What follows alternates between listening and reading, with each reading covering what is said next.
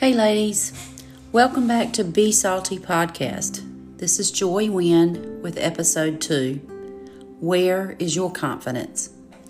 As I shared in the first episode, I promised to be vulnerable with you because my goal is to inspire you with real experiences and God-inspired wisdom. It's been a while since my first episode, and in the truest form of humility, I have to share with you why I have procrastinated with producing episode 2. Honestly, it has been my lack of confidence still. I have stoked myself full of inspiring messages, quotes, and scripture. There have been numerous events in which I have operated in God's truth with others, but that girl in the mirror, y'all, she is mean to me. That's the funny thing about all of this. One of my main goals with this podcast is to have real dialogue addressing the mean and unadmitted jealousies that we, as women, subject ourselves and others to.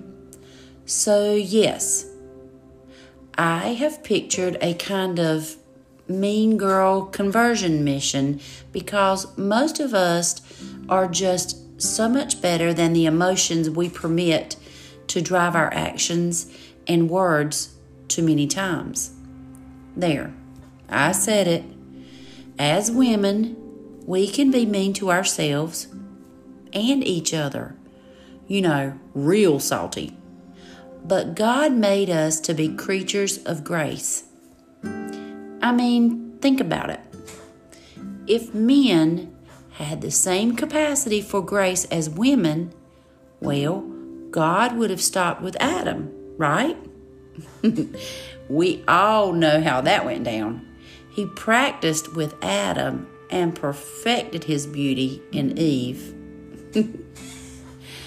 So, stay with me here. We are going to talk about being mean to each other in the near future. But for now, let's focus on first person. Who is the most avid offender of your confidence? Is it other people? Is it yourself? Recently, I was told that someone had some pretty harsh observations of me. This person said that I thought I was high and mighty and they didn't need my kind of Christianity. You know, God had a really good guard on my mouth because my response was swift and clear and organic.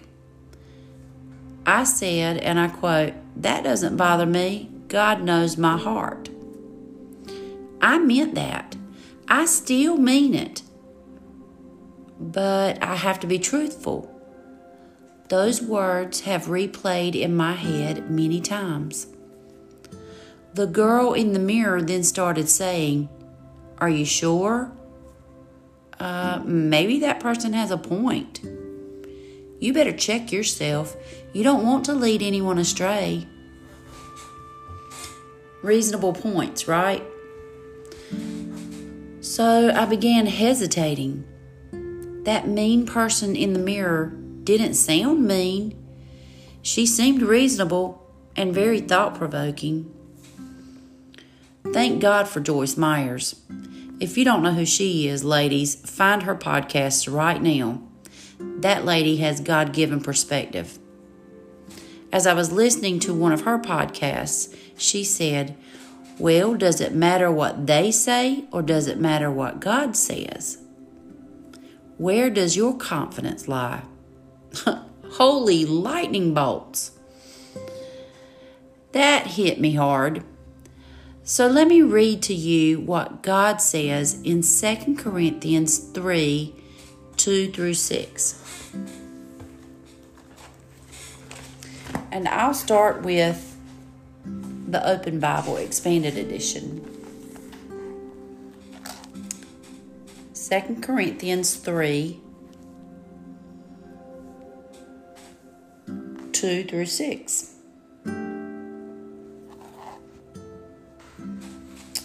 Ye are our epistle, written in our hearts, known and read of all men. Forasmuch as ye are manifestly declared to be the epistle of Christ, ministered by us, written not with ink, but with the Spirit of the living God, not in tables of stone, but in fleshy tables of the heart.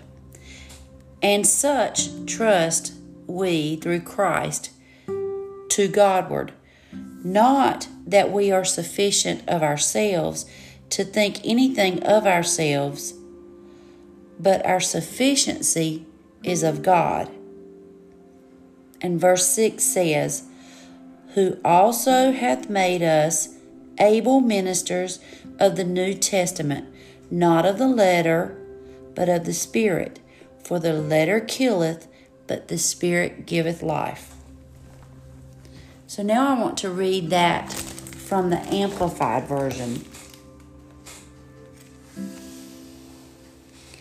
And it says, no, you yourselves are our letter of recommendation, our credentials, written in your hearts, to be known, perceived, or recognized, and read by everybody. You show and make obvious that you are a letter from Christ, delivered by us, not written with ink, but with the Spirit of the living God, not on tablets of stone, but on tablets of human hearts. Such is the reliance and confidence that we have through Christ toward and with reference to God. Not that we are fit, meaning qualified and sufficient in ability.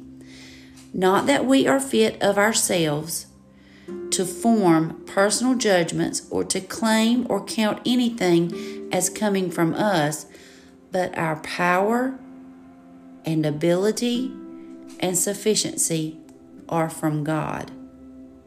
And verse 6, it is He who has qualified us, making us to be fit and worthy and sufficient as ministers and dispensers of a new covenant of salvation through Christ, not ministers of the letter of legally written code, but of the Spirit. For the code of the law kills, but the Holy Spirit makes alive. So let me attempt to elaborate on that scripture just a little bit, and I'll go back because in this, it is saying that we of ourselves are not qualified. We are qualified through the confidence of God and through our confidence in Him.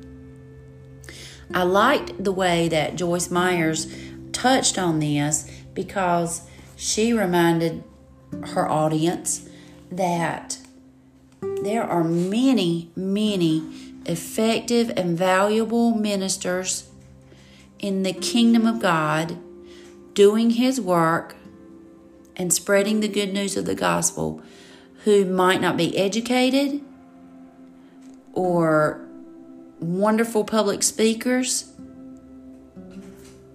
but God called them and then He qualified them. He qualified them for His calling. They didn't come qualified. He equipped them with what they needed. And such is the same with us. So yes, ladies, God qualifies us if our confidence is in Him. Christian women all know the popular and quoted scripture, greater is He within us than he that is in the world. But if we are looking in the mirror for confidence, we will not find enough.